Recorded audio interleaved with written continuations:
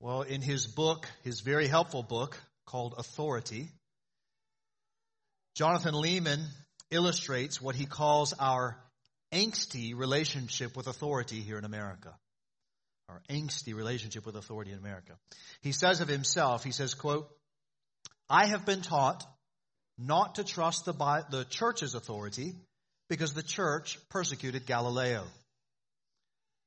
I've been taught to not trust the Bible's authority because science teaches us to leave superstition behind. Or to trust science authority because one generation of scientists will disprove the former. And I've been taught to not trust the king's authority because there's no such thing as a divine right of kings. Or to trust the Democratic majority's authority because majorities can be tyrannical too. Or to trust the authority of courts because they're also playing politics. Or language's authority because some French philosophers observed people weaponize everyday terms. Or the market's authority because capitalism is the conjoined twin of racism. Or police's authority because they're racist too. Or the media's authority because it's biased. Or I've also been taught to not trust mom and dad's authority because, well, life is more fun when you can sneak out and party." He goes on to say, quote, when all is said and done, there aren't any authorities left to topple. Except, of course, the authority of me.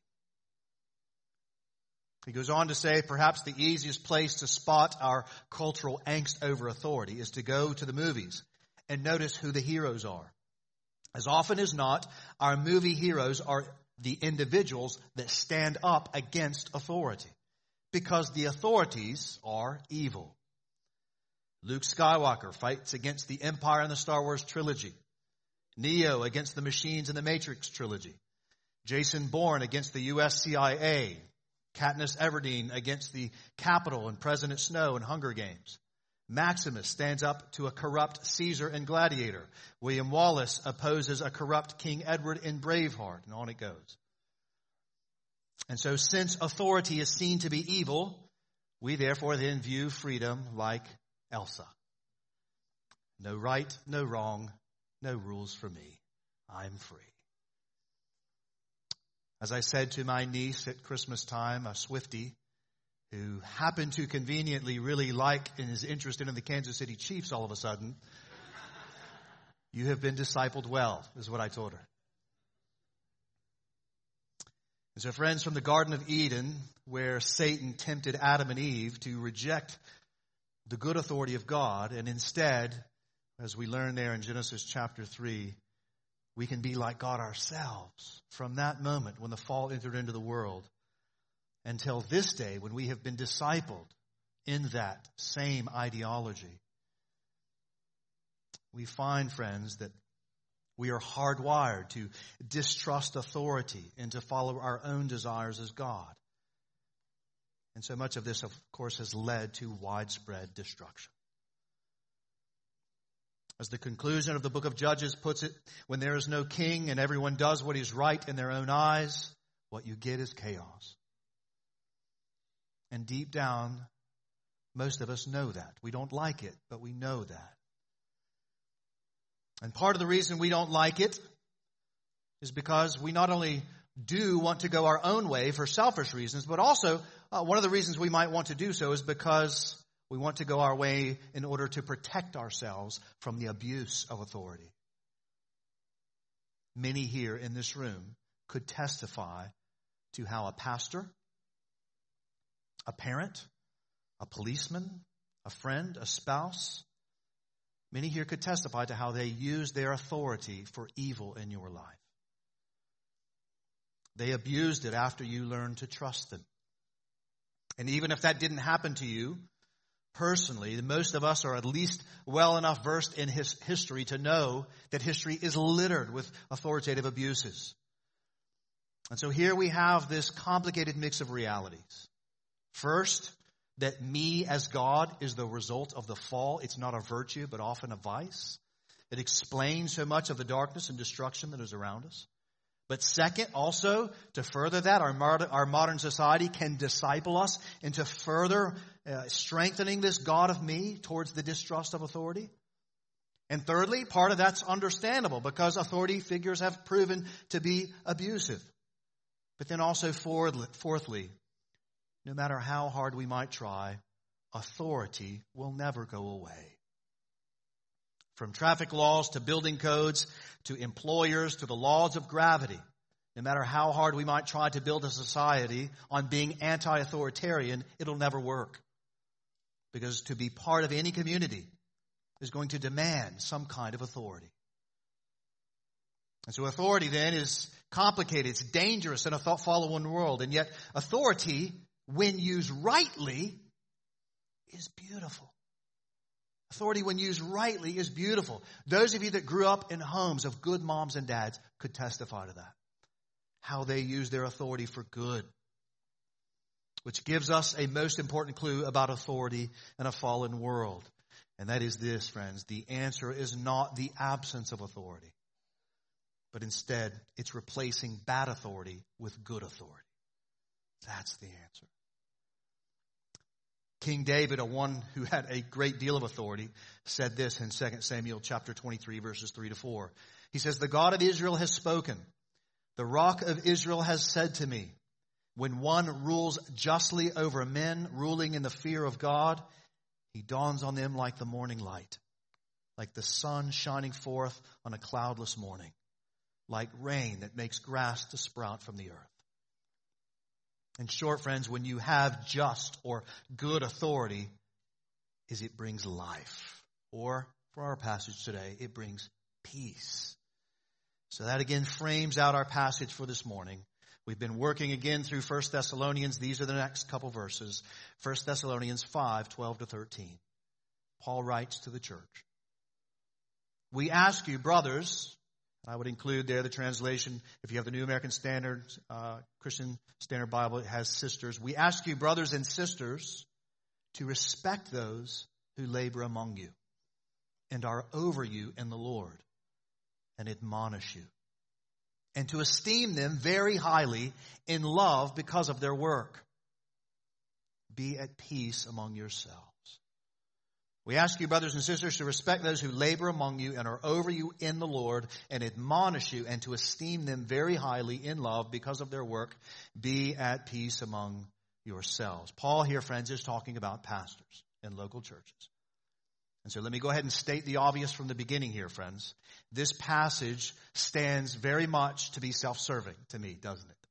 Let's just call attention to that from the very beginning. And so this passage stands to be very self-serving. Since I am one of the people that he's talking about that you ought to esteem and think very highly of and follow and the like. But before you dismiss anything that I have to say, I want you to know, friends, that I want the same thing you do. I want peace. I want peace. And I realize some of you might not believe me, and that's fine. That's fine. I only ask that you would come to believe this. Big idea of the sermon of this passage. Good, God-given authority gives peace. That's what we see. That's what I want you to see. Good, God-given authority gives peace. Good, God-given authority gives peace. That's what the text is teaching us this morning. Good, God-given Good God-given authority gives peace. And most fundamentally, 3 points this morning. Here's the first. Most fundamentally, first we need to understand that the church is to be the place of peace. The church is the place of peace.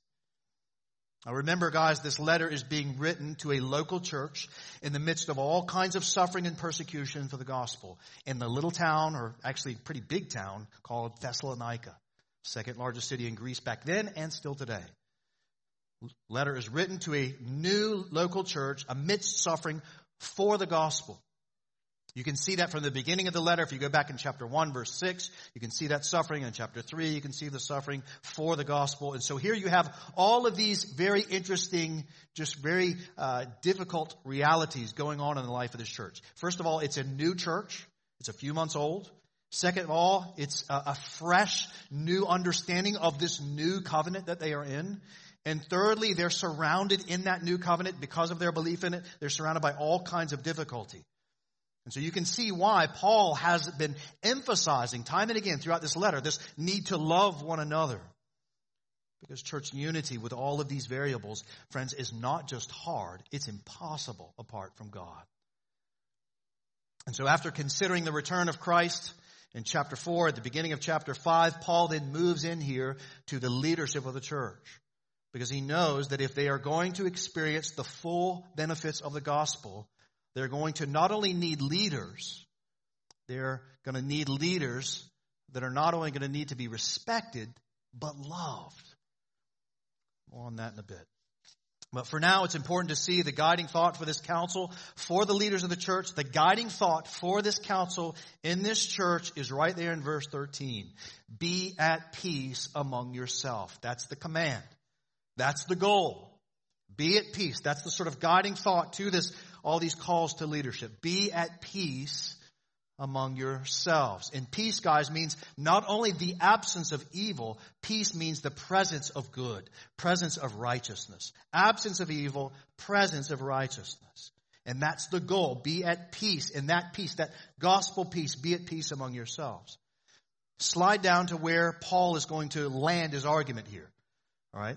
He's just finished talking about the return of Christ. That's the end of chapter 4, the beginning of chapter 5. And then you'll notice what he then moves in is from chapter 12 to chapter 5, verse 12 down to verse 22. You're going to see it's all this practical counsel. And then he finishes up his argument with this very lofty request in verse 23. Now may the God of peace himself sanctify you. That's a plural you all. Now may the God of peace himself sanctify you all completely, and may your whole spirit and soul and body be kept blameless at the coming of our Lord Jesus Christ. And then he gives some assurance. Verse 24, he who calls you is faithful, he will surely do it. All right, so the flow of the letter to the church goes like this. From chapter 4, Christ is returning. Right? We will be resurrected, bodily resurrection, just as Jesus had a bodily resurrection. He will return bodily. Those that are in Christ, they will be with him. We will always be with him. He will then judge the living and the dead. Those apart from Christ will come to destruction. And we will have, when he comes back, this is what he just finished talking about, we will have then complete salvation. We will have that complete peace, world peace. Then he moves into practical counsel, followed by a prayer for the God of peace to sanctify, to cleanse, to make us increasingly holy as we wait for Christ's return. And he is going to surely do it. That's the sort of framework, how it goes. And so, church family, Christ came for peace. He purchased it at the cross. And he will bring the full benefits of that peace upon his return. And so until he comes, our job as a church is to live in that peace until he comes. That's it. He has purchased it in the past. He will bring it in all of its consummation in the future. Our job in between as we wait for that is to live in that peace that we have and will have in its full. Which is why the church is to be the place of peace. The local church is the steward of the gospel. The church is uniquely able to steward the gospel. We're to be that place of peace, illustrating his rule and authority. And let me just skip a rock across the New Testament to help you see that.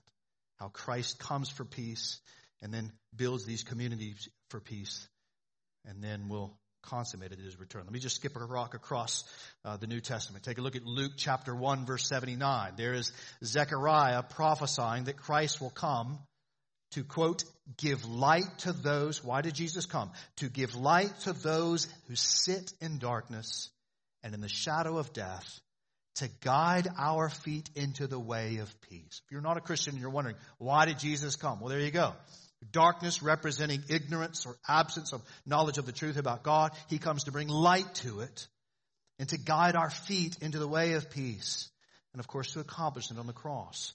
Which leads us to the next passage, Luke chapter 2, verse 14. We thought about this at Christmas, right? The angels sang at the birth of Christ, and notice that it designates who the peace is for. The angels sang, right? The angels sing, glory to God in the highest, and on earth, peace among those with whom he is pleased. Those that know the peace of Christ, which therefore Jesus grows up, becomes a man. John 14, verse 27, Jesus says, "Peace I leave with you, my peace I give to you. But not as the world gives do I give to you." John 16:33, Jesus says, "I have said these things to you, that in me you may have peace. In the world you will have tribulation, but take heart, I have overcome the world." And so Christ comes into the world. He's fully God and fully man. And there's all of this darkness. He teaches the truth. He teaches light. And then he goes as the Redeemer. And therefore, uniquely, since he had no sin in and of himself, as the God-man, he's able to reconcile man to God. He, the perfect one, the Redeemer, offers his life on the cross for sinners. Because we cannot pay, ultimately. We cannot work our way to God. Christ worked his way to us through the person and work of Christ, offering his blood as a sacrifice for sinners that would believe, that we might be holy, that we might have peace with God again. And we know that that sacrifice was accepted because of the resurrection. And so therefore, this gospel of peace, we read about it in so many places in the New Testament, but Colossians chapter 1 verse 20 sums it up in reference of Christ. It says through him, through Christ, to reconcile to himself all things, whether on earth or in heaven, making peace. How? By the blood of his cross. And so therefore, Jesus, having accomplished that peace between God and man, for all that believe, Jesus then, on the other side of that, in the resurrection, he then commissions his disciples. And he says to them, John 20, verse 21, Jesus said to them, "Peace be with you." This is his commissioning. "As the Father has sent me, so I'm sending you." So there's this great shepherd of the sheep, the true pastor, right? The one who has all authority in heaven and on earth, having made peace for sinners who believe with God, he then sends his Holy Spirit to rest upon the disciples so that they might experience that peace. And then those disciples, having been commissioned by Christ, he accomplishes peacefulness on the cross. He then raises and then applies that peace to them by commissioning them. The Spirit falls upon them, and those apostles then go spread the gospel. You read about this in the book of Acts. They're spreading the gospel. They're telling people to repent and believe upon Jesus, that they might be peaceful between God and man. They might have peace between God and man. And as people respond to that message, as people repent and believe upon Christ, we find in Acts chapter 2 what happens. They start forming churches where they're talking about that peace. Communities of peace. Communities of light. Churches are assemblies where the all-encompassing authority of Christ is experienced. That's what churches are. Which is why it's so common, by the way, if you ever wondered, those of you that read the Bible, why does the New Testament epistles always start the way that they do? You'll notice we would expect them, having done this little biblical theology of peace, we would expect them to be talking about peace. And of course they do. That's how they start. Think about Romans chapter 1 verse 7 as an example. "To all those in Rome who are loved by God and called to be saints," that means holy, "grace to you and" what? "Peace from God our Father and the Lord," he's the authority, "Lord Jesus Christ." And so friends, these little churches were previews of the return of Christ. That's why sometimes the church is called mankind out in front of time. Right? The return of Christ. We trying to reflect his rule and authority. Binding and loosing here on earth as we understand it to be in heaven. And so we're trying to teach, even in this moment, I'm trying to teach you, right, into the rule of Christ, the peaceful reign of Christ. And the more that we live in that, the more that we experience the peace of Christ, which we'll have in its consummation at the return of Christ, which again is what Paul's talking about in 1 Thessalonians 5. Paul kind of sums this up in Galatians 16 with this. "And as for all who walk by this rule of peace, this rule of the gospel, this rule of the word of Christ, as for all who walk by this rule, peace and mercy be upon them and upon the Israel," that is the people of God. So Christ is our peace. He used his authority not to sort of bully people, but instead to atone for the sins of those that would believe, accomplishing peace between God and man. He gives his Spirit to apply our peace with God, to empower us to live out that peace together in the life of the church. And so Christ is the King of Kings. He's the Prince of Peace. And here is the one place in the life of the church. Here's the one place that people should be able to go to in order to enter into his kingdom, to sort of see it and understand it. Which is why Paul writes, after considering heaven's coming, this is why he writes to be at peace among yourselves there in the life of the church. I don't know if you've ever been to Disney World, but I've gone to Epcot. And when you go to Epcot, there's this little tram that takes you up into this strange crystal wall of sorts. And I remember going through there when I was a young boy and walking through there, and they had all these pictures, these images of the future. If you've been there, you know what I'm talking about. These little images of what life is going to be like in the future. Well, friend, the church is the Epcot ball, right? We're supposed to be the kind of rule of Christ, the images of what life is going to be at the return of Christ, living under the good authority of Christ, the peace that he accomplished and will bring at his return. Light in a country of darkness. The light, that's the church, the place of peace. Which then leads us to Paul's call towards his representative authorities in the church. Second point here, pastors then are counselors of peace. Church is the place of peace. If that's true, that then leads to the next point, right? Pastors then are counselors of peace. That's exactly, again, what Paul talks about in verse 13. Take a look at verse 13 of chapter 5. Paul says, esteem them, those spiritual leaders, those pastors, esteem them very highly in love. Why? Because of their work. Well, what's their work? Well, as he lists it out there. They're admonishing. They're giving instruction. In what? Well, towards Christ the King and his gospel of peace. Right? So, and their authority, the pastor's authority, is only insofar as they are instructing in the Lord. Right? You see that there in the passage. Notice that qualifier, in the Lord. In the Lord. Right? This is why it is not my job to give you counsel and whether or not you should, do something like neurosurgery, like what Joseph does, right? It's not my job. It's not in the Lord. I don't know if you should do that or not, whatever. In keeping with the rule of Christ, they are over you in the Lord. And notice that word are. Right? Do you see that word are? They are over you. So you may not believe it, you may not want to do it, but the reality is it's sort of like the laws of gravity. It just is.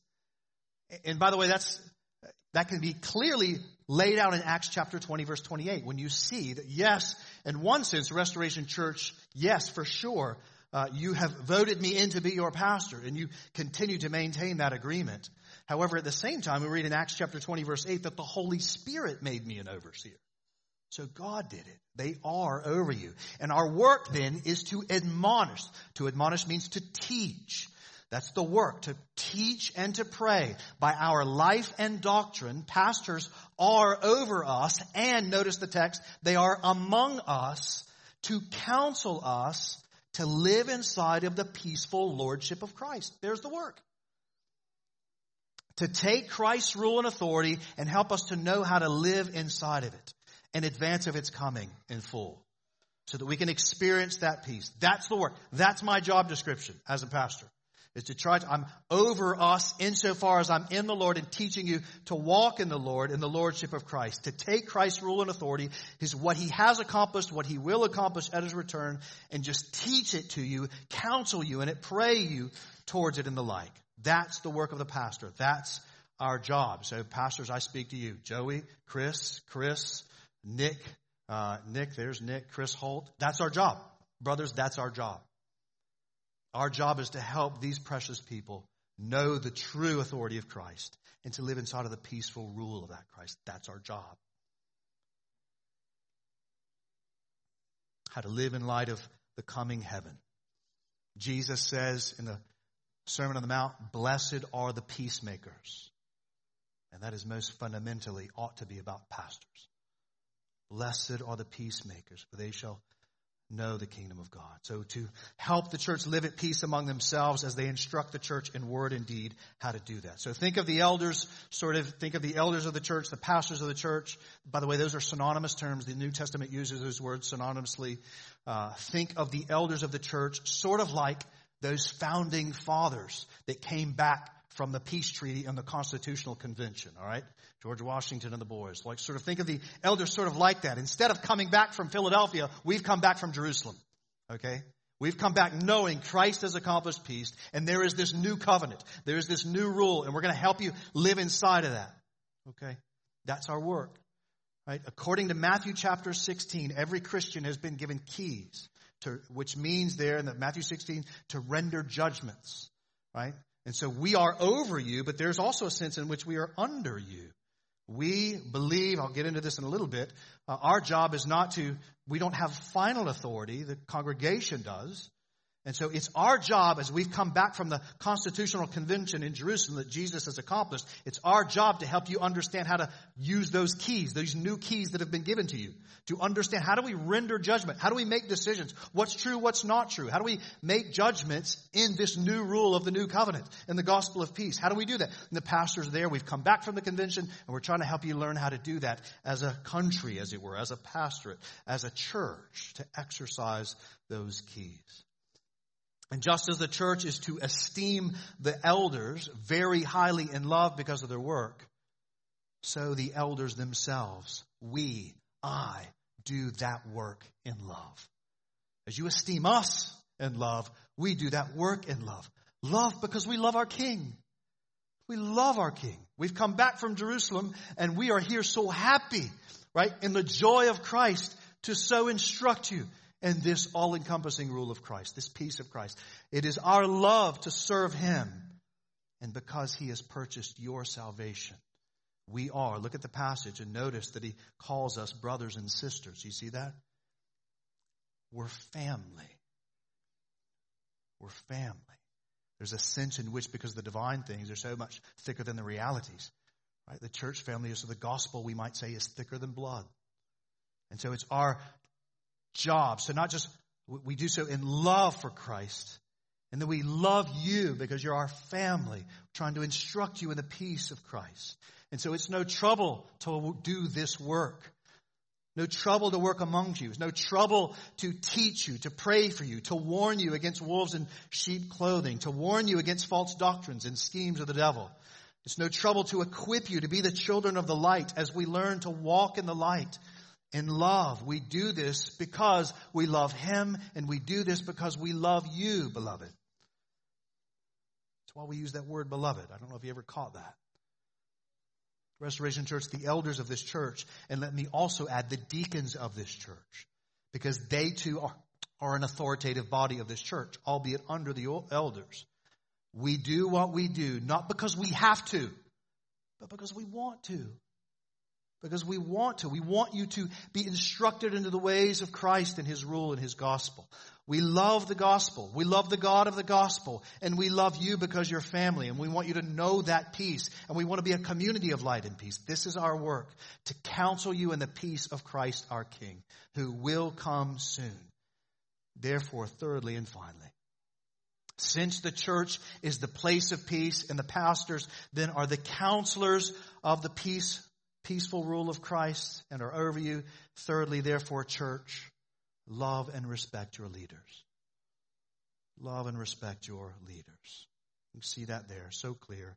Look again at verse 12. We ask you, brothers and sisters, to respect those who labor among you. The original language has this notion of sort of acknowledging, sort of see their position. To respect those who labor among you and are over you in the Lord and admonish you, and to esteem them very highly in love because of their work.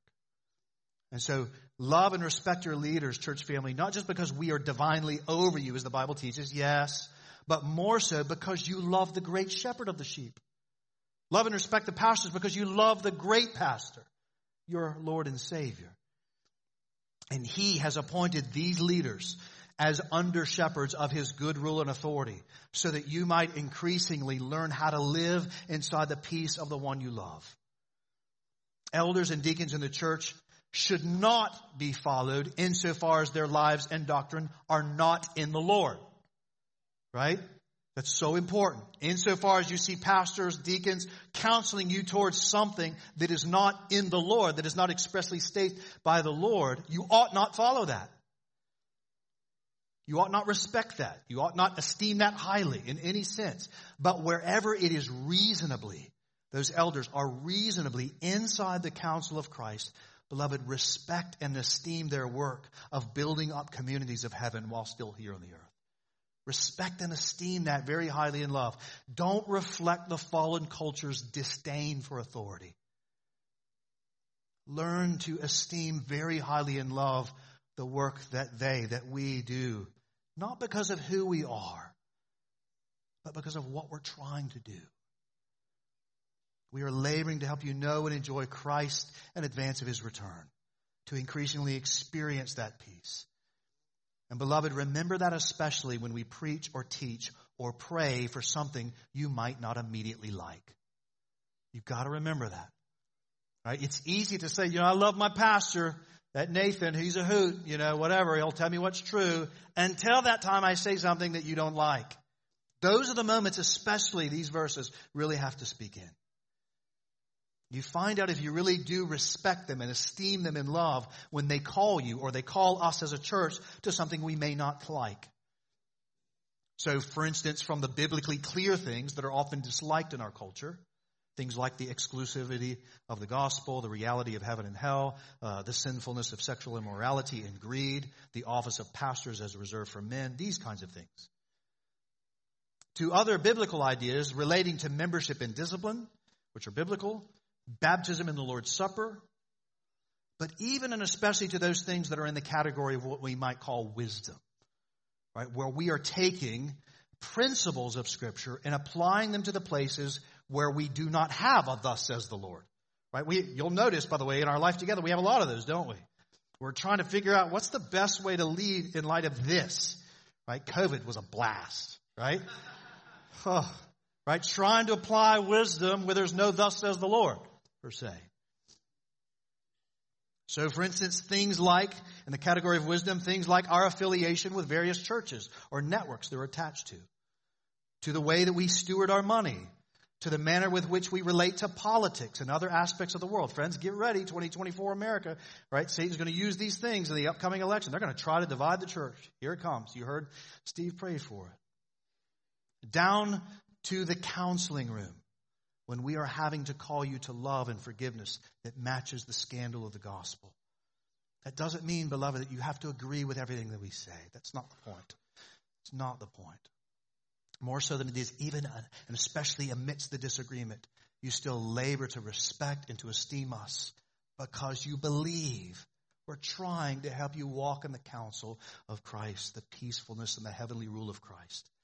We are doing all of these things among you, admonishing you, teaching you, because we are appointed counselors of Christ's rule and authority. We are not authorities in and of ourselves. We are authorities in the Lord, endeavoring to lead you at peace with God and peace with one another, knowing that he's returning soon. You have to trust, beloved, that that's our motive. You've got to trust us in that. We do not do what we do as pastors for earthly glory. Listen, Nathan Knight has all the glory that he will ever need in Christ. I don't need glory anywhere else. So we're not doing it to get earthly glory. We don't do what we do as pastors or deacons because we are on a power trip. This is so important. Remember that as a Baptist church, we have taught you from the Bible that God has given you a final authority. We taught you that. That's what we teach and practice, is that you have final authority. Again, Matthew 16, the keys of the kingdom are given to everyone that have made the good confession. Right? You have the job, church family, of binding and loosing, rendering judgments on earth as it is in heaven, as a collective, deliberative body. And so on matters of membership and leadership and budget, we lead you. Your pastors have taught you to understand the rule of Christ. And we, the members, because remember, I'm first a member of this church before I'm a pastor. For those of you who are aware, which I think was only David Attaway that's left here, Whitney was there that day. If you remember, we formed the church first. We led the church towards that end. We formed the church first, and then the church then voted Joey and I in. Because you have the final authority first. We've led you to make decisions that accord with heaven as best we can tell. So if we were on a power trip, guys, we would most certainly not have led you to do that. We would have kept that power to ourselves. But we are held bound in our consciences to Scripture, and so we lead you towards that end. And lastly, we don't give what counsel we give because we are after our own comfort.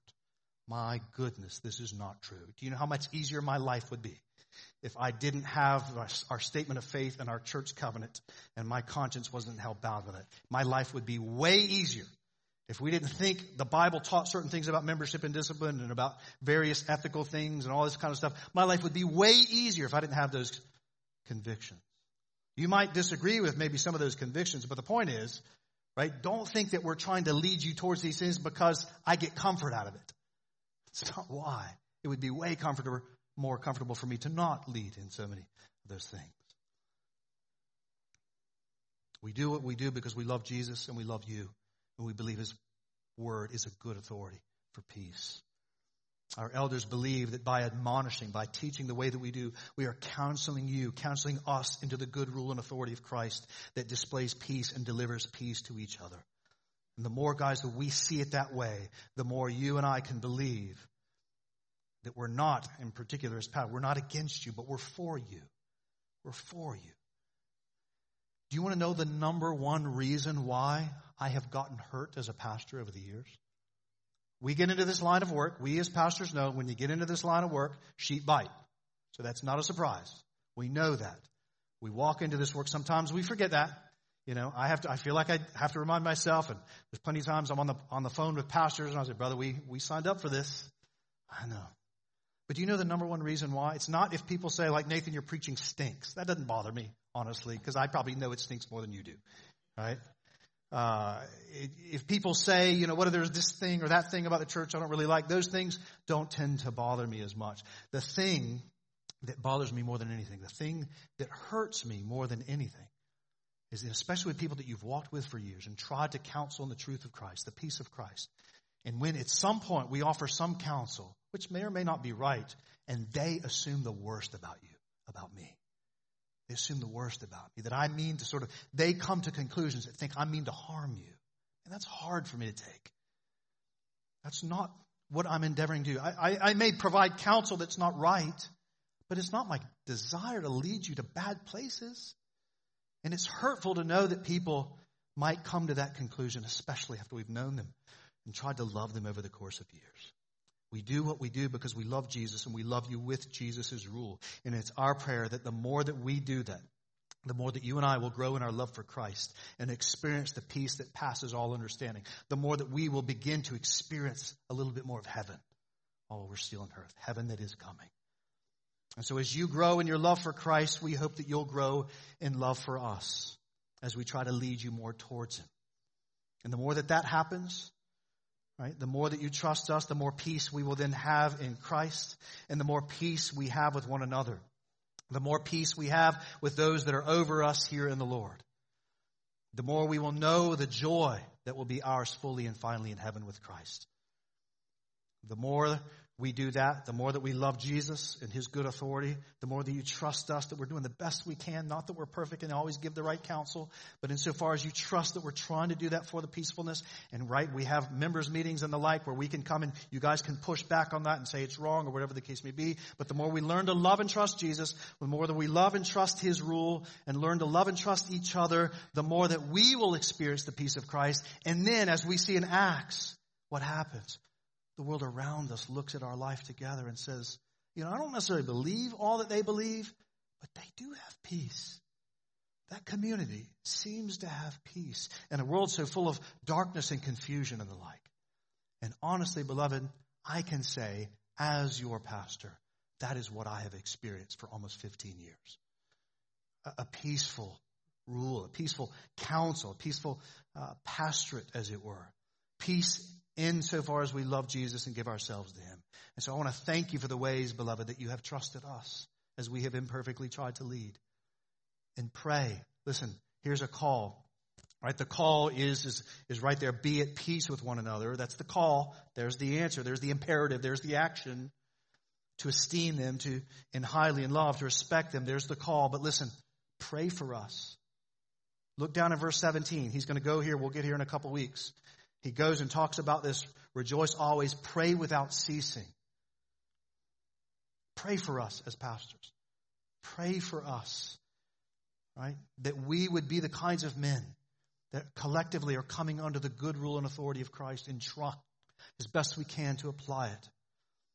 And then pray for yourselves. Pray for us that you would do as Paul says, that we would live at peace with one another, that you would do so by respecting and esteeming us because of the work we're trying to do. Pray for that. Work for that in your public and especially in your private conversations. Again, the devil schemes to divide the church, and his favorite target is the church, and especially leaders in the church. If he can get sort of churches to be divisive between leadership and membership, right, he then shows that the gospel doesn't seem to be very peaceful. And of course, that's happened countless times because of a lot of sinful pastors and sinful people. Pray that we would be the kinds of people and the kinds of church that would maintain that peace. And so, guys, as we live in a place and a time that largely looks down on authority in favor of personal authority, especially authority in the church, right? This world's discipling us towards personal authority. Guys, I understand the pull. And I want you to remember, by the way, I'm a man under authority too, right? Don't forget that. Both in the sense that I'm under the rule and authority of Christ. Secondly, I am under, as a Baptist church, I'm over you in one sense, but in another sense, I'm under you, right? And then thirdly, I'm also under the counsel of my brothers on that elder board, right? There has been quite a number of times, maybe not a lot, but a few times where I've wanted to do X and my brothers said no. So I'm a man under authority too. Don't forget that. So we live in a place and a time that largely looks down on authority in favor of personal authority, especially in the church. I get the pull, right? In those moments when I lost votes, I didn't like it. I had to submit to it. I understand it, brothers and sisters. We have to fight to believe the words of Christ here. We have to believe that the answer to bad authority is not no authority, but it's good authority. And that authority, that good authority, is Christ. It's first Him. All authority, he said, is mine in heaven and on earth. All authority is his. And how did he use his authority? To be humble, to offer his life for sinners, to give his life up, right? Philippians 2 talks about the fact that he didn't hold on to his place there as God, but instead gave himself up to become a man. That's how he used his authority. He's a good authority. He's a good king. That's the place. We don't despise authority. We love authority. We love the right authority, and Christ is that authority. And since he's placed pastors over us to guide us into that peace, a humble plea, therefore then, beloved, follow your pastors and your deacons insofar as they are in that Lord, that authority. And if ever we try to lead you away from Christ the King, do not follow us. Fire me. I'm serious. And you have the ability in this church, according to its polity, you can do that. In other churches you can't, but this one you can. And we've led you in that. But insofar as we do, follow us as we follow the Lord. And I'm sorry for the ways that some of you have experienced pastoral abuse. I'm sorry. Truly, I'm sorry. It grieves me. I'm asking for another chance. These elders are asking you for another chance. Paul, there, look at verse 12. Paul is asking you for another chance. I can promise you that I, in particular, will not be perfect. If you've ever done a membership interview with me, you know this. If you've ever done a membership interview, you'll know the last thing I typically say is, I look at you across the table and I say, I am going to fail you. I know that. How do I know that? Well, first, because I know I'm a sinner. But secondly, I failed my wife, the person I love more than anybody else. I failed my kids. I failed people, my family that I love dearly. And I've failed you in times, in counsel. Thankfully, not in ways that are disqualifying, but I've failed you. And so I always say in membership discussions, I'm going to fail you. I don't want to. It's not my desire. I'm going to do the best I can to not, but I'm probably going to fail you. So give us a chance as we try. By the way, I understand that's part of the reason that makes it hard to follow pastors, right? Because you know we do fail you. By the way, that's the beauty of a plurality of elders. Because you don't have just one guy. You got now 6 of us that are kind of checking each other. And then you got a congregation that's able to hold us accountable. It's the beauty of the rule of Christ as we believe it is laid out in Scripture. And so I'm asking for another chance. That you would trust me, trust us. And I would trust you as we give ourselves to Jesus and his good rule and authority. And I believe, guys, just think, if we do that more and more over the next 5, 10, 20 years, what might happen? What might we do? What could we do? Think about those kids' lives. Kids, you're sitting in the room. By the way, this passage is mainly about pastors, but kids, your parents are good authorities. So let me sneak that in there. Pastors appreciate that later. Think about those kids and what kind of church, kind of community they might have if we give ourselves to this. We need it because this world is so full of darkness and divisiveness. And so we may give ourselves to the good authority of Christ as the pastors lead us in that, and as the congregation esteems them for that work, as we learn to be at peace among ourselves. And as we do that, we will taste more of heaven, and the world around us might get a little bit more of that heaven too. And so let's do it for the glory of Christ and the good of one another.